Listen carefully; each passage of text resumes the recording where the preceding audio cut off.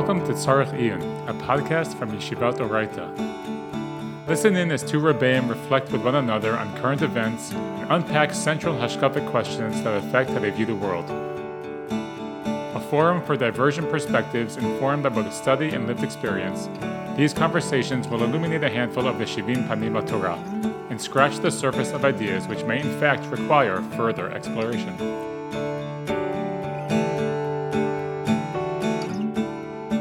Hello, everyone, and welcome back to another episode of the Tzarech Iyun podcast brought to you by Yeshivat Oraita. My name is David Silverstein, and today I have the pleasure of welcoming to the podcast as the first returning guest, not from the Oraita faculty, my friend and my neighbor, Rabbi Dr. Shlomo Brody. Rabbi Brody, thank you so much for coming on the Tzarech Iyun podcast. Rabbi David, it's great to be back. So we're currently about 31 days after the horrific massacre in southern Israel. And I'm sure many people listening to this podcast are following the news, if not hourly, certainly very frequently. And there are a lot of questions that are coming up in the context of trying to make sense of what's going on in southern Israel right now. And you're somebody who has unique expertise here. You actually just published a book, which was I think should be available any day now on Kindle and should be available in print hopefully very soon through Magid, talking about the ethics of warfare from a Jewish perspective. So before we get into some of the specifics, maybe if you could just give a brief overview of what your book is about, sort of what motivated you to write the book. It's an extraordinary contribution, and I don't think there's any book really like it. So maybe just give a quick overview as to sort of what is the book about, what prompted you to write it, and have you been thinking about these issues for a long time?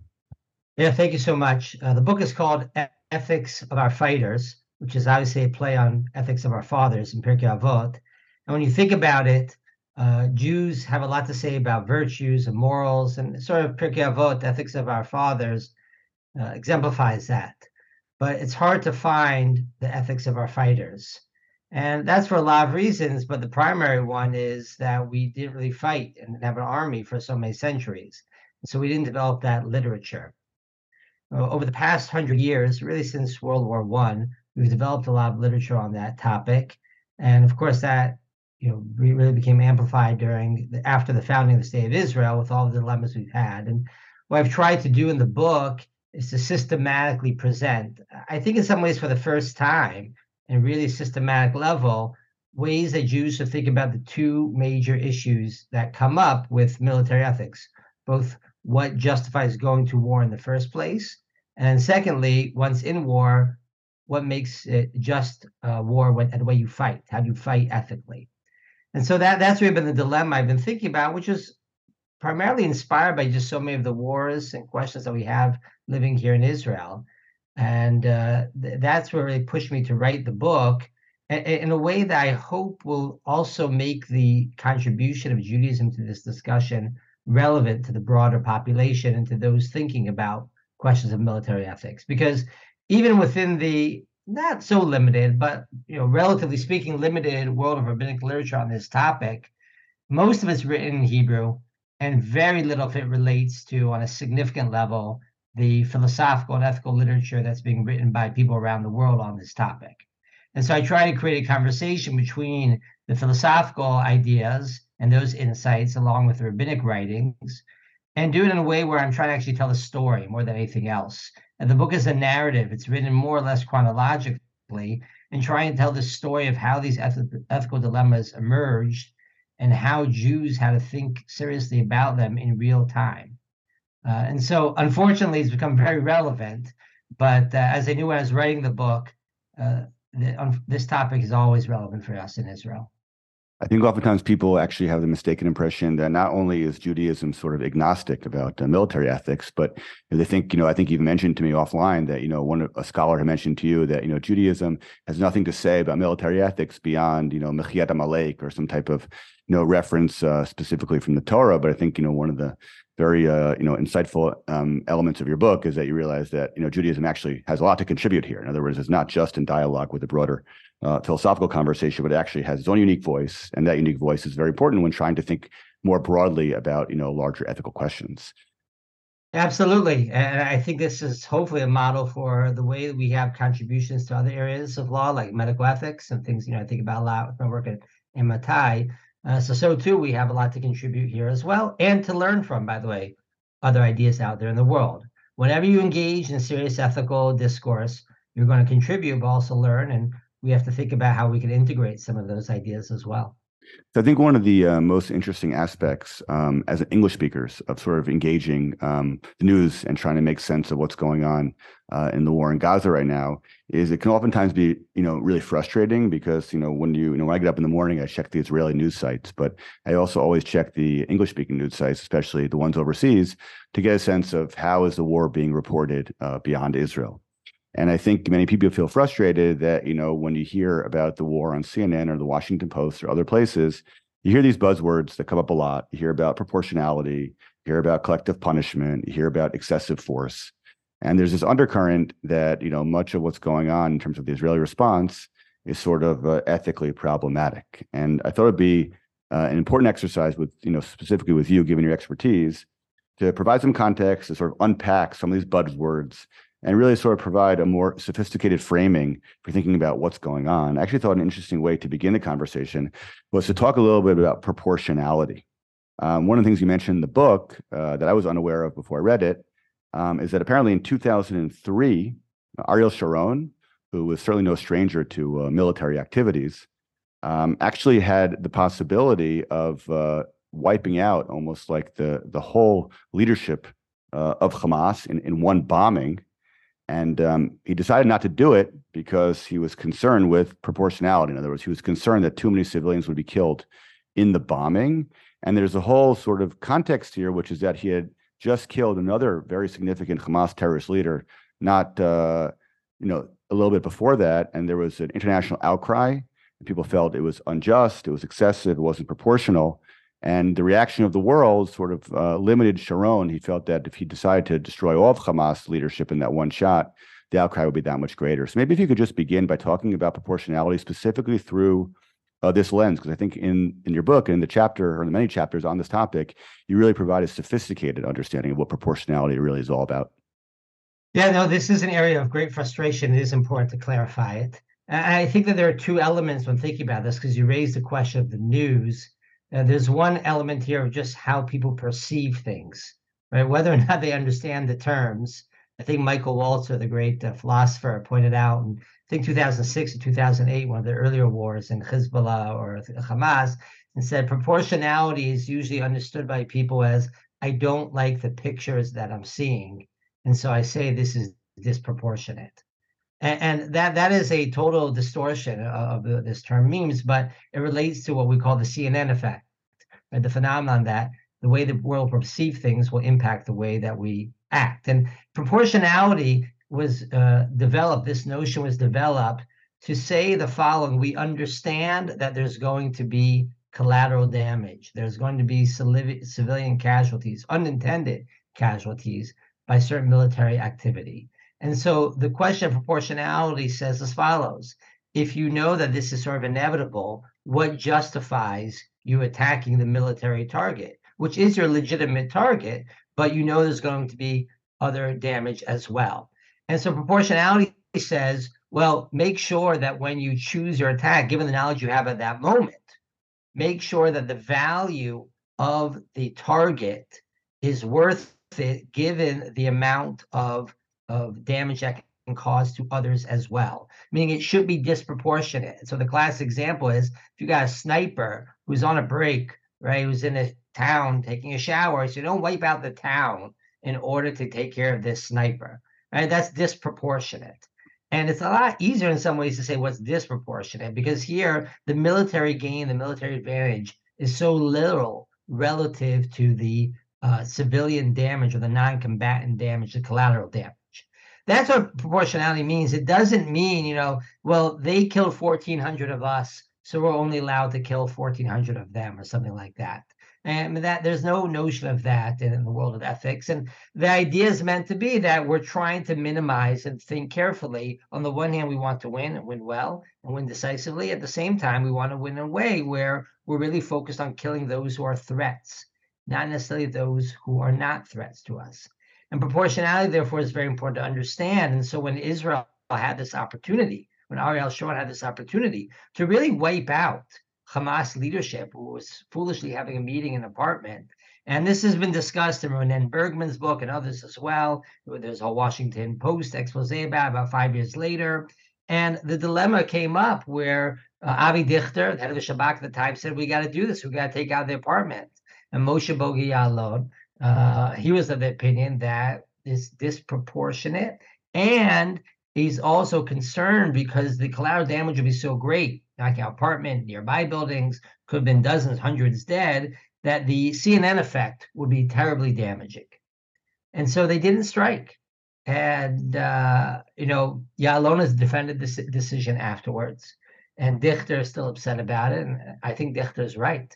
That was a grave mistake. And so it's super important to understand that collateral damage is a unfortunate and tragic element of war, but we have to be willing to accept that and understand that that doesn't make extensive deaths to be immoral. And one of the things you have to really understand is the distinction is extensive deaths and then there's excessive deaths. People see extensive loss of life and they say that's disproportionate. No, it's not disproportionate. It depends on what you were trying to attack and what the goal was. When it's excessive, that's when you raise questions of being problematic.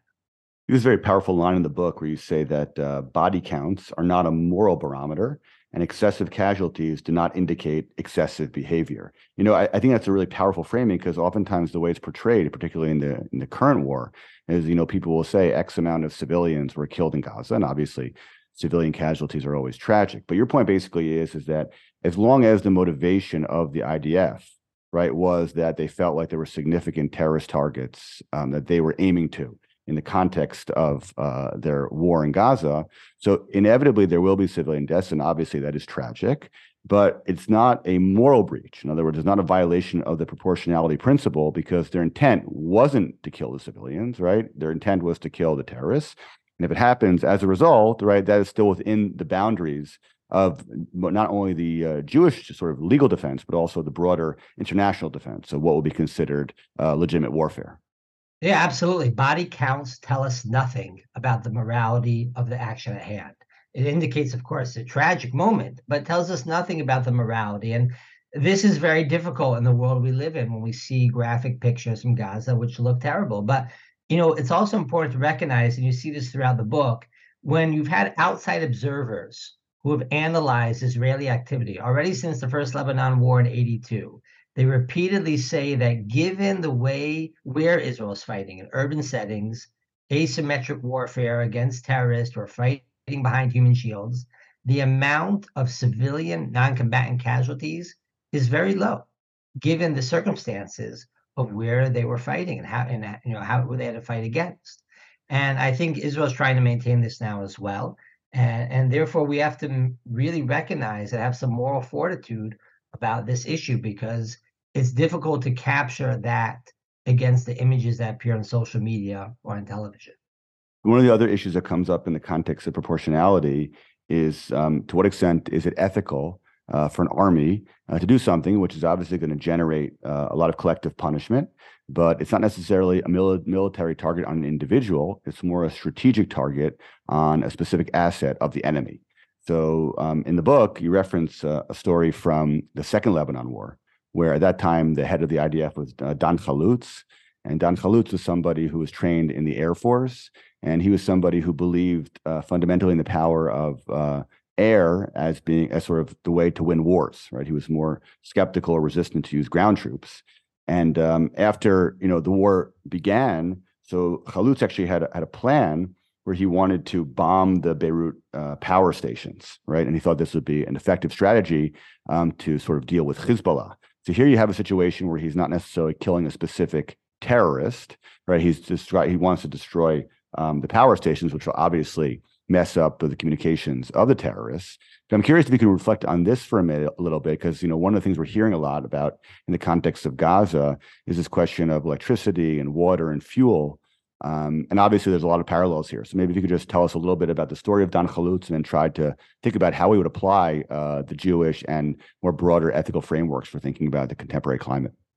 So this is an important question about civilian objects as opposed to civilian people or targets here. But the difference here with regard to electricity and others is that these are dual use. Of course, they're used by non-combatants, by civilians, but they're also being utilized in very critical ways by the military. And when you ask this question, about targeting such infrastructure and dual use targets, so you always have to ask is, well, who's going to really be damaged by this, and to what extent? How significant is it? In the case of the 2006 war, the Prime Minister at the time, Olmert, I think correctly said the damage that's going to happen to Hezbollah is going to be minimal. The damage that's going to happen to the civilians there is really great, and it's only going to bring the people closer on a strategic level, in a problematic way, to Hezbollah's side. So it doesn't make much sense, given the limited military advantage, to take such a measure. Now, when you come to the war in Gaza today, so Israel, I think, mistakenly announced that it was placing a siege on it. This is from Defense Minister Gallant. I think that's a mistake, because we actually didn't and never did, and really actually can't place a siege because Egypt controls one side, right? They control one of the borders. But the issue of what to allow, what to strike is a critical one. And here I think the decisions ultimately be made. I hope we maintain this, that when it comes to food, medicine, water, those things we're not providing, we're allowing others to bring into Gaza. But fuel, which is a really critical resource for military purposes, we don't want to allow in. And it's critical here because it's critical for their rocket launching, and it's critical for maintaining ventilation in their tunnels. And so in this case, the idea of allowing in fuel will undermine in a very significant way our military strategy and our military goals, and make it easier for them to bunker down in those tunnels. And so I think in this circumstance, we don't have responsibility to provide fuel. And not only do we not have responsibility, we also know that if Hamas wanted to, it has the fuel to supply to the hospitals and to the people. It doesn't want to. It's been actually pretty explicit about this. That's going to play behind the alleged obligations of international law, and Israel shouldn't play into that. So you have your balance, and that's why it's important to distinguish, once again, how important is the military goal and necessity of a given strike, or in this case of depriving of fuel entrance, as opposed to what would be a case of, let's say, water or food, which Hamas fighters have. And so you're only really going to be depriving the civilians of that, and you're just causing a lot of damage, which doesn't give a lot of military advantage, but causes great suffering on the collateral side. But there does seem to be some overlap here, right? In the sense that it seems to me like what you're saying is that motivation here is a critical ethical variable. In other words, if the motivation of the IDF was simply to deprive fuel to hospitals, right? Well, that would clearly be a moral breach, right? But the issue is, if their motivation is primarily to deprive fuel or to, let's say, the tunnels or to Hamas resources. So it's true that depriving fuel to the larger, sort of Gaza community will have an adverse effect, right, on ordinary Gazans. But the reason why it passes the moral test is because it's more significant in terms of the impact it will have on the fighters. And the motivation is really to target the fighters, even if, as a result of what happens, secondarily, civilians will be impacted. Yeah, so intent is important, but we have to be careful about how we use it. Intent is certainly important, and it's important because of our motivation. But many people criticize this and say, you can have all the good intents in the world, and you're going to say we're going to separate here the the non-combatants from the combatants. But at the end of the day, the result. In halacha, actually, we have this idea of psik reisha v'lo yamut. We say this idea that on Shabbat you might not intend to violate Shabbat, but if you know it's going to cause the malacha to happen, you can't do this action. And so the question becomes here as well, is since you know that the non-combatants are also going to be killed, who cares about your intent? And this causes a lot of issues in the world of military ethics and international humanitarian law, where a lot of people, particularly the more progressive side of things, struggle with this issue. And there are a couple of responses which I think are very relevant to our scenario. One response is to say that it's not enough to say you have intent not to hit the non-combatants. You have to take risks and take actions in order to avoid hitting the non-combatants, including putting your soldiers at greater risk. This is the idea of many just war theorists, which has the consequence of saying that you're going to end up risking your own soldiers' lives in order to avoid enemy non-combatant casualties. And I think that's problematic because at some point, while we do put our soldiers at some risk, there's a limit to how much we're going to do. We have to prioritize bringing home our boys and our soldiers, our boys and girls now, right? Men and women who are fighting, as opposed to only worrying about the civilians on the other side. And I think ultimately it's partly intent, which justifies their actions, but also recognizing that responsibility for casualties on the other side, when we've given them opportunities to remove their non-combatants from the battle zone, then lies on the other side, in this case on the Hamas side. And that's why it's been so important for Israel to do forewarning and to tell people to flee the south in this case, and also to create evacuation corridors in order to let people flee, because that's part of their moral obligation. But at some point, when people haven't fled, then the obligation, or aren't being allowed to flee because of Hamas's actions, then the moral responsibility falls on the Hamas side. You mentioned a lot of different variables that I want to touch upon, but one of them is this question of the siege and the ethics of the siege. You mentioned the possibility of humanitarian corridors. There are pictures I saw just a few hours ago of Gazans walking around with white flags, basically making it clear to the IDF that they're, so to speak, surrendering and they're moving to the safer part of Gaza, I think the southern part of Gaza.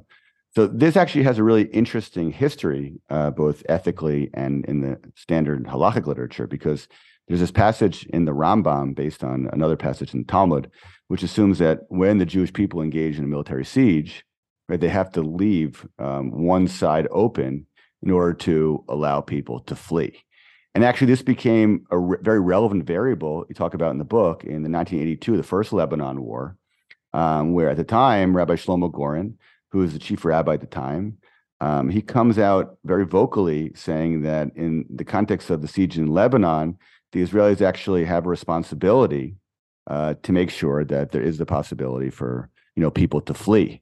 And then another very significant rabbi at the time, Rabbi Shaul Yisraeli, he writes a response where he argues that there actually is no legal obligation from a Jewish perspective to allow people to leave. I'm curious if you could talk a little bit about the contemporary sort of siege on Gaza, going on right now, by referencing this debate between Rabbi Yisraeli and Rav Goren, which has its roots in the Rambam, and actually, interestingly enough, in the context of 1982, I'm not sure if the IDF was officially listening to Rav Goren, but they actually decided to implement his strategy. So I'm curious if you could describe a little bit what happened there.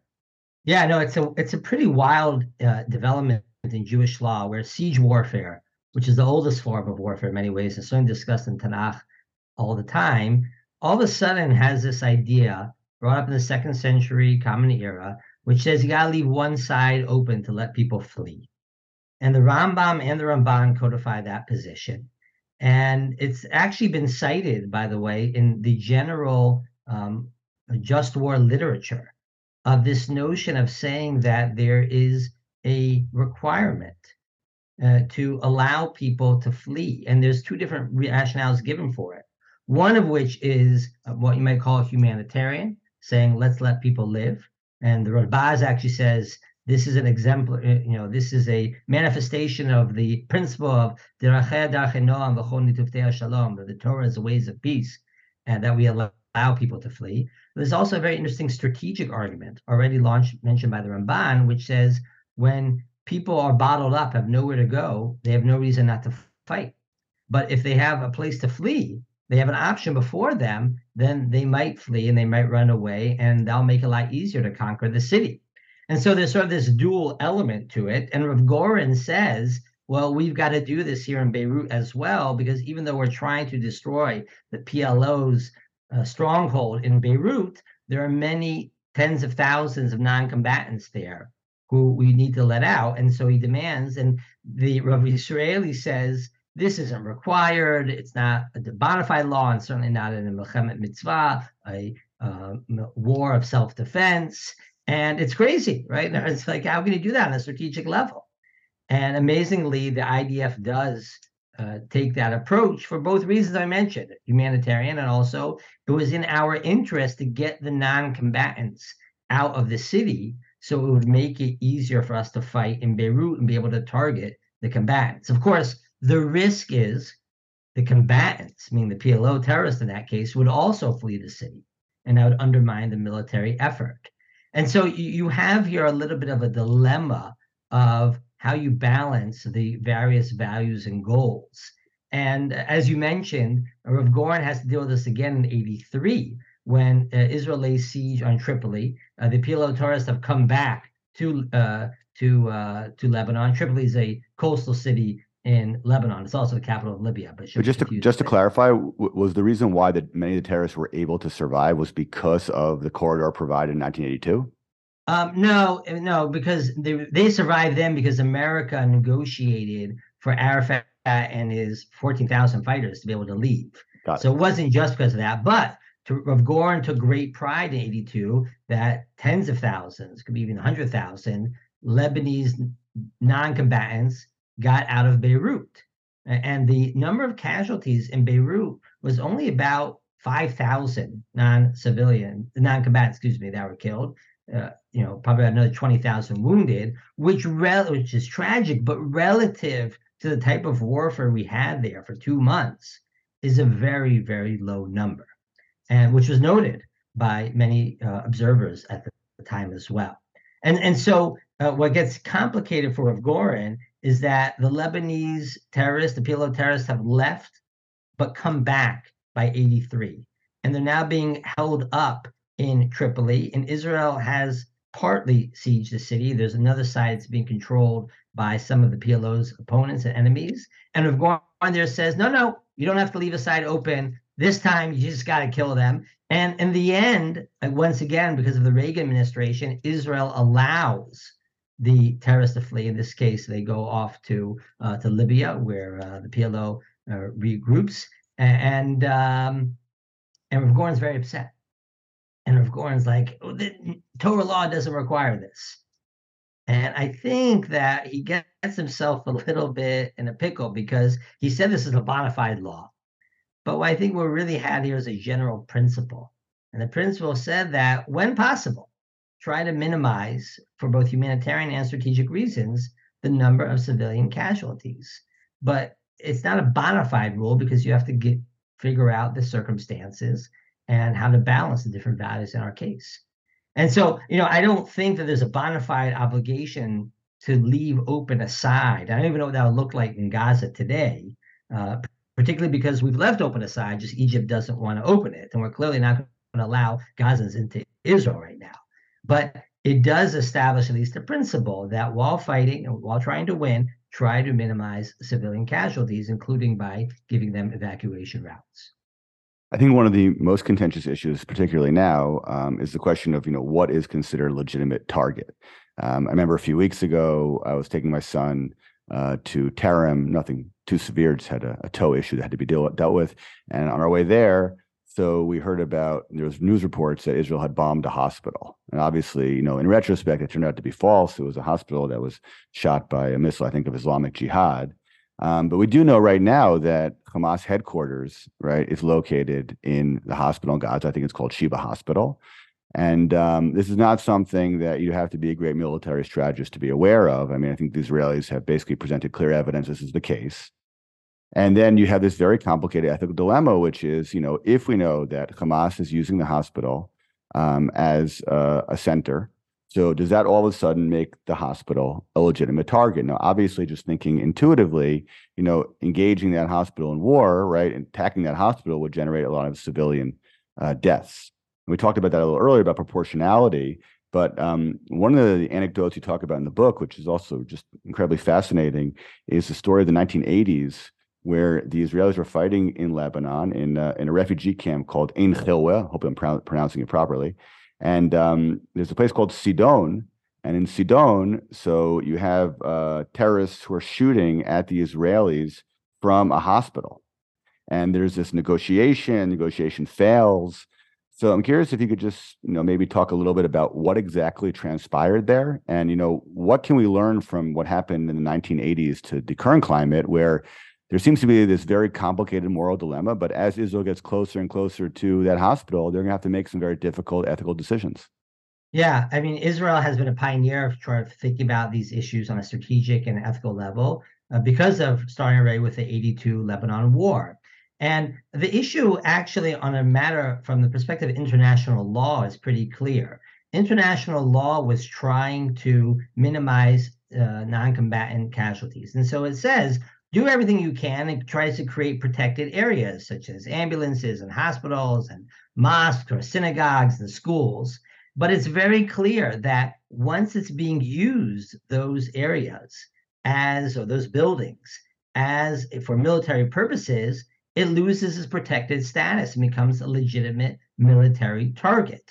So it's actually quite clear from a strict perspective of international law, the hospital, if it's being used in that manner, and this is not the first time Hamas has used those hospitals this way, is actually a legitimate military target. What international law asks is that there should be some forewarning. We should try to clear out the hospital, and that you should once again keep into account questions of proportionality. And so Israel has to ask is, well, who exactly is bunkered up underneath that hospital? What's the value of that target? And given the clear amount of collateral damage that would happen in such a case, what are the prospective advantages and disadvantages? But what happened in the 80s was terrible because Israel then, and I think they're still struggling with this issue, more or less allowed international law or the ideas of international law and the perception of law to be a shield against fighting terror. We cannot allow Hamas and other terrorist groups, whether that's in Gaza, Lebanon, Iraq, Afghanistan, doesn't matter, to use our ethical impulses in international law as a shield to fight against us. And so, I'm very happy that Israel hasn't hit any hospitals yet, because it's for a public relations matter. It's obviously very complex to explain that to people. Obviously, a lot of people will die in that circumstance, and that's tragic. But if it's needed to clear Gaza City, if it's needed to get into the tunnels and free our hostages, if it's needed to destroy Hamas leadership, that is a legitimate military target. Once again, though, we have to keep into account a lot of strategic questions and diplomatic questions, which might make it much harder and difficult to bomb that target. But that's not a moral question. That's just a matter of strategy and diplomacy. On a moral level, the hospitals do become legitimate military targets when they're being violated, when their status is being violated by Hamas. And that is Hamas's fault. That is their responsibility. And I think it's important to remember, both as a matter of ethics and international law, Hamas also has obligations to try to reduce the casualties of non-combatants. They obviously don't care about our civilian losses, as we saw, but they don't seem to care about their own civilian losses. And that, too, is a violation of international law. And so when there's no reciprocity, when there's no respect of this value, it's clear that responsibility has shifted now for those deaths to the Hamas side. And I want to be clear of David, this is not collective punishment, right? We're not trying to punish the the Gazan, the Palestinian people because of the actions of Hamas. We're trying to restore our security and create a certain amount of justice in the situation, which means targeting the fighters against us, the Hamas combatants. And unfortunately, there's an element of shared collective fate or even responsibility because of the nature of what peoplehood is and what it means to be a part of a collective, because war isn't between people, it's between collectives. And that's a tragic phenomenon of this war, but it doesn't mean that we're trying to punish a new collective punishment. And I hate it when I wake up in the morning like you do and see on CNN, the head of the UN or someone else saying this is collective punishment. We're not trying to punish the average Gazan. We're trying to remove the very clear and present danger of Hamas. Why do you think there's so much ambiguity about this question of, let's say, for example, targeting hospitals? I mean, you seem to be speaking about it definitively with total moral clarity, claiming that from the perspective of international law, there's no problem with targeting. I mean, obviously it's tragic, but from a moral perspective, there's no problem of targeting a hospital if it has been taken over by a terrorist group and now used as a stronghold for terror. So oftentimes when you just, follow the news or just see what, hear people talking, you do get a sense that, people are sort of pushing back at that. So, is there any counter argument for people to claim that there is some type of moral breach here? Is it the type of thing that people are just totally misinformed in terms of what makes something a legitimate military target? Part of it is being misinformed, and part of it is a purposeful distortion of international law by certain NGOs and other groups who have two elements here. One of which is they perceive the obligation of human rights as always being primary. And so their belief is that if a person is a non-combatant, you, even an attacking party, can't violate their human right and their right to life. And the fact that Hamas didn't do anything to protect them is irrelevant because you have a primary value of protecting their human rights, and that cannot be violated. And so when they see these cases, they say, well, what did the patient in the Gazan hospital do to give up his right to life? And the answer there, of course, is he might not have done anything per se, but Israel has a counter right, an obligation, in fact, to defend itself, which includes killing those Hamas terrorists or fighters that are using that patient as a human shield. And so what's really happened in many ways in the world of NGOs and some of these groups is they only care about one value, and they see this as a primary value. And in fact, in my book, I quote some of the leading military ethicists from around the world, Helen Froh and others, who talk about ideas of saying that there might be times when it is unethical to defend yourself, because the only way to defend yourself is to do something that will violate someone else's human rights. In my mind, from a Jewish perspective, and for that matter, from a general moral perspective, that is a moral travesty to make such a claim, that you don't have the right to defend yourself because it will infringe upon someone else's human rights. That is insane. And Israel never agreed to such principles. The United States, by the way, never agreed to such principles. And so one of the big shifts here happened in 1977, something called the Additional Protocols to the Geneva Conventions, AP1, in which there is a real push by certain groups, the UN and others, to put the onus on the attacking army. In this case would be Israel, and to say that you have to do everything to prevent the civilian deaths, even though it's obviously much harder for them to do it. And the defending side, in this case Hamas, is more equipped to get the non-combatants out of the area. And Israel never signed it, and the United States never signed it for that reason, because they understood that it would be imposing this obligation on us. So, I think that's a large part of where they're coming from, is from a human rights perspective. The other element which I want to say, which is not, pleasant to say, but things needs to be stated, is that part of what's going on here is just an anti-Israel sentiment with not a small amount of anti-Semitism.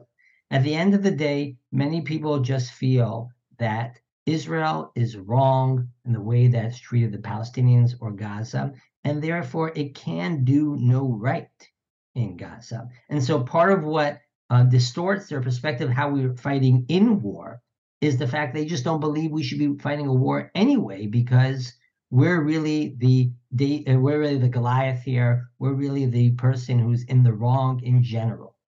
And that is a distortion of the whole structure of international law, which is meant to say everyone's going to disagree about who's right and who's wrong to going to war. But when you're in war, at least let's fight by certain types of rules in order to minimize the civilian casualties. Many of these people just feel that Israel is wrong. It's an apartheid state, and therefore we can do nothing right. And I think you see this in some of the statements from the UN and other human rights groups, Human Rights Watch and whatnot. And that is a travesty. It's a travesty, a moral travesty, and a political travesty. I think one of the things that we all experience being in Israel is I remember, for example, after 9/11, so I remember very vividly feeling a real sense of American pride. I remember there was that song, I'm proud to be an American, that everybody was singing on the radio. And there was a sense that, President Bush was sort of like really like, at the time was perceived to be a leader who was really going to sort of like, be a profound moral voice and really, be an important leader in terms of the response to the 9/11 affair. But there wasn't a sense that the people who were fighting, the people who were going to battle, were people that I knew personally. I may have known one soldier, just sort of derech agav in the U.S. military, but I mean, you were raised in Texas, maybe you knew more military people, but in New Jersey, right, in my community, it wasn't like a huge community of people who were sending their children to the military. In Israel, it's the total opposite. I mean, in Israel, everybody knows everybody, and both of us live in Modi'in, and just tragically last week, somebody who lives a mile away from us was killed in Gaza. We both have friends, we both have colleagues who have children literally on the front lines. And, every soldier, in a certain sense, in Israel is everybody's son. And that's, a very emotional thing to sort of carry with you every day. And I think one of the things that I hear sometimes, oftentimes from young adults, from teenagers, from, let's say, kids who are like a little younger and, are able to sort of express things in a more sort of direct way. They'll say things to me, I don't understand why Israel has to sacrifice soldiers, on the ground in Gaza. Why can't we just, bomb from the sky, which certainly Israel did do, but bomb more aggressively from the sky, even if that means more civilian deaths? The claim basically is that, we didn't, want to engage in this war. They attacked us. So why should we be valuing the life of the civilian at the expense of the life of the soldier? Now, you could say, well, professional soldiers are different than civilians, but I think part of the challenge here is, number one, most of the Israeli army are not professional soldiers. But number two, just from a personal perspective, we know these kids. I mean, you and I were in shul last week, and you saw these kids on Friday night who we all know from the neighborhood, walking around with guns, coming back from battle. And it's a crazy experience to sort of see these people and imagine that these are the people whose lives that we're sacrificing on the front lines. In the book, you reference actually a debate about this exact topic between Rabbi Shapira, who was the former chief rabbi of Israel and Rosh Yeshiva of Merkas Harav, and Rabbi Aaron Lichtenstein, who was Rosh Yeshiva of Yeshivat Har Etzion and son-in-law of Rav Soloveitchik. Maybe if you could talk for a few minutes about this question. This is obviously an emotional question, for us in Israel. It's a difficult ethical question, and it's not a question that, at least what I have seen, has gotten a lot of press. And I'm curious, just from your perspective, how do you answer that 17-year-old who's planning on going to the army in the next few years and thinking to himself, I don't get it. Why is the Israeli army willing to sacrifice my life when they can accomplish this from the air, assuming obviously that they could accomplish it militarily from the air? How would you respond to that? Right. So, I mean, it's a big assumption. And I think in this case right now, it's not clear that we can accomplish everything through the air. It seems to be understood, particularly because of the tunnels, that we do need boots on the ground, and also because of our situation of having captives there. In general, you are right. This has been a big issue. Rav Shapiro and others were very much of the sense that force protection, as it's called, must be prioritized to the extent, the way Rav Dov Lior put it at one point, is that I don't want a single soldier to have a scratch on him, even if it comes at the cost of many, many casualties on the other side. And there is a serious intuition to that, and I think there's a value to that. I do believe force protection is a clear Jewish value, that we must do what we can to protect our soldiers, not just our civilians, but our soldiers. And we shouldn't just treat our soldiers as, well, they're expendable, so to speak, on a moral level because we've put they're soldiers. That's their job. No, I don't think we think that way. And as you said, we see this very personally. I have 4 nephews serving right now, and we have many, many neighbors and friends, of course, serving also.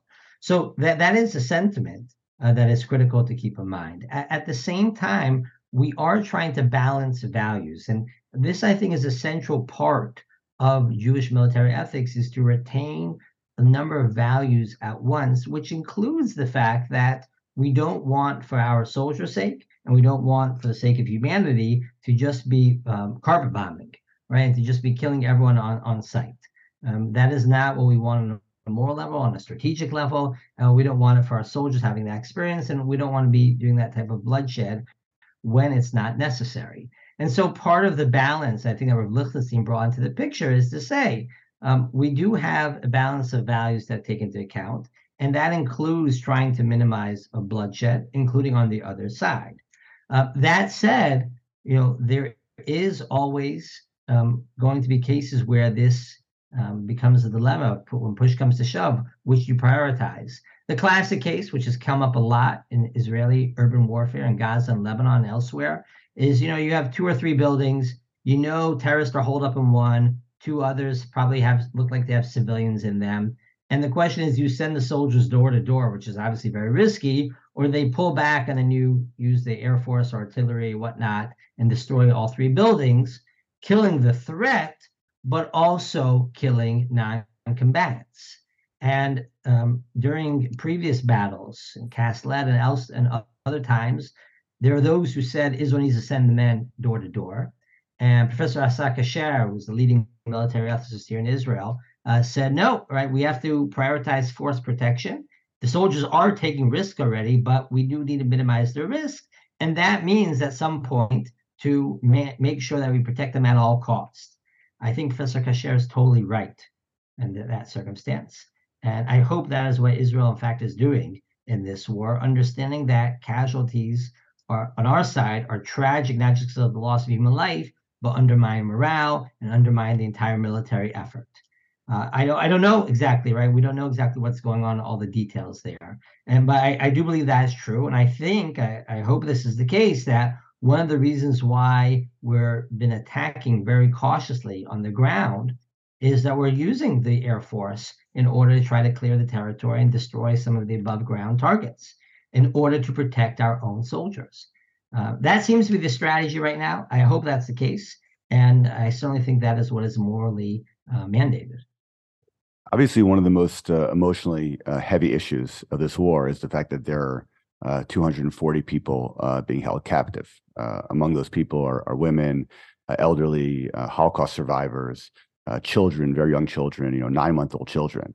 And, again, Israel's a small country, and many of us, know people who are literally being held captive. It's been 31 days. So you can only imagine how horrific that is for them and for their family.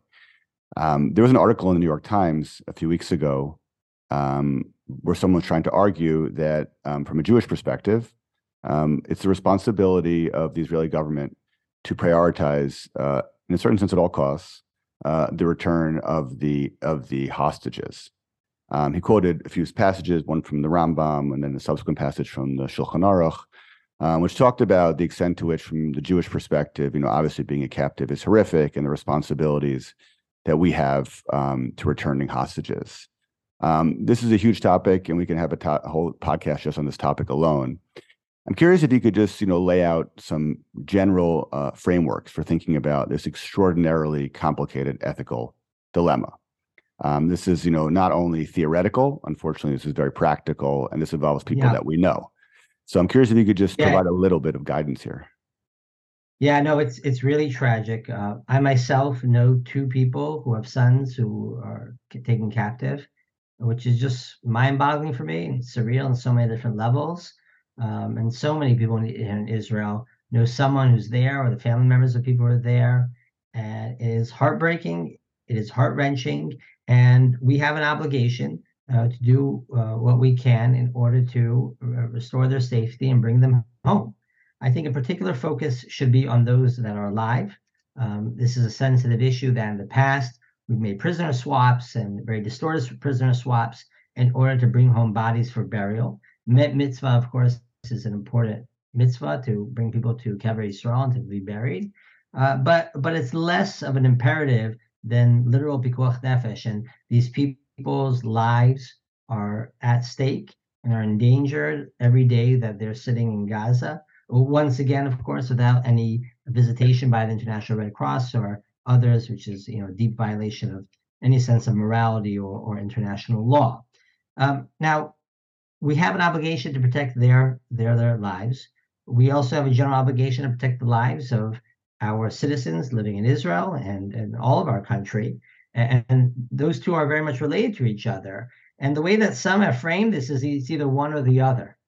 Right? You could trade off and sort of make a deal with Hamas and stop fighting now, but get back these people and release all sorts of prisoners.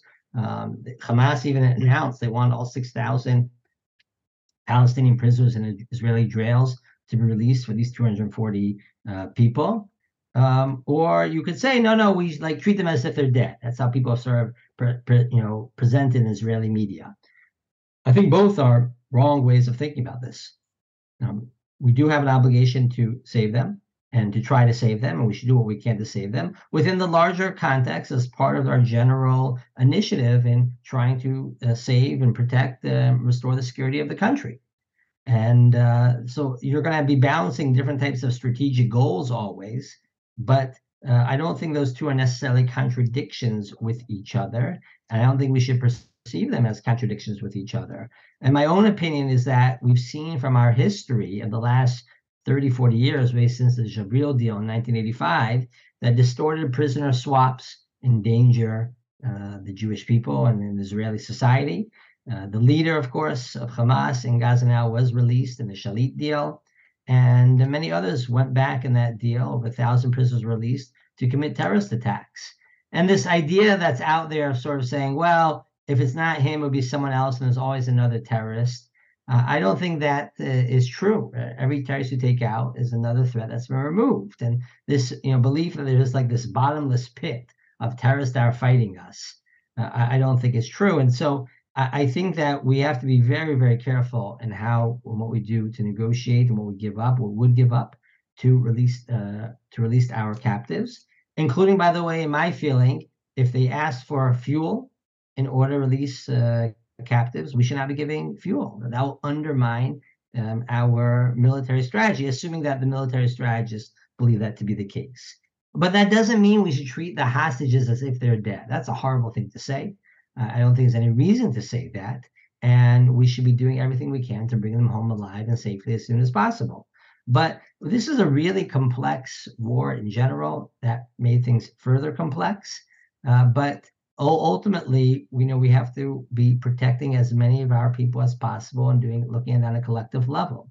I suppose people will say, well, when push comes to shove, if we had a way of, I don't know, throwing gas, into the tunnels or flooding the tunnels, and that would kill a lot of terrorists or send them out of the tunnels, but possibly kill our hostages. What should we do? And that's going to be a judgment call based on what options that we have in front of us in terms of protecting lives.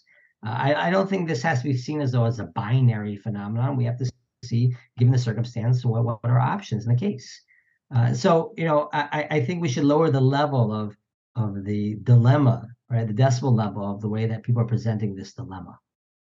Okay, Rabbi Brody, this has been really an extraordinary dialogue. I want to thank you again for coming on the podcast. And last time we had you on, we talked about medical ethics, which is your day job, right? And now we have you on military ethics. So hopefully, we're curious to see what the next book or the next sort of ethical dilemma we'll talk about on the next episode. Although I hope that the next one will be theoretical and certainly not practical. But we are all looking forward to your book coming out. And just if you could just specify, it was published by Koren, by Maggid, and if people want to buy the book, if people want to get a pre-order, is it accessible already on the Koren website? Yes, it's already there. Ethics of Our Fighters is available, certainly for U.S. orders or North American orders. And they're working to expedite this around. The Kindle version should be available in the coming week or so. And I hope that it will ultimately help us, maybe not convince others, but at least help us as Jews, as Zionists, be able to formulate, understand for ourselves what we're doing and why we're doing. And, I want to end with a little bit of a sense of chizuk, that we should recognize the fact that we're fighting a just war. And I think we're fighting a war in a just way. This is just cause. And the fact that we're fighting it this way should give us great strength and should be a great zchut for military victory and to bring home all of our soldiers and captives as soon as possible. Well, I think one of the, if I could close with just sort of echoing what you're saying, and also I think that's one of the many reasons why your book is so important, because, you mentioned before moral fortitude, and I think that it's not only important for soldiers, it's important for the larger public to feel like that what they're engaged in right now is a morally justified war. And having, the intellectual backing, both through Jewish sources and also through larger philosophical sources to sort of frame what we're doing and make sense of what we're doing, I think is really an extraordinary contribution for, not only military experts, but really for anybody who's a deeply caring Jew. So thank you very much for that. And hopefully looking forward to having you on soon back on the Tzarech Iyun podcast. Thanks so much, Rabbi David. Thanks so much for joining us today. If you enjoyed listening to this episode of Tzarech Iyun, please share it with others. Also, might appreciate being part of this conversation. If you haven't yet, please rate, review, and of course, don't hesitate to be in touch with any questions, comments, and topic suggestions at oraitapodcast@gmail.com. This is Tzarech Iyun, a podcast of Yeshivat Oraita.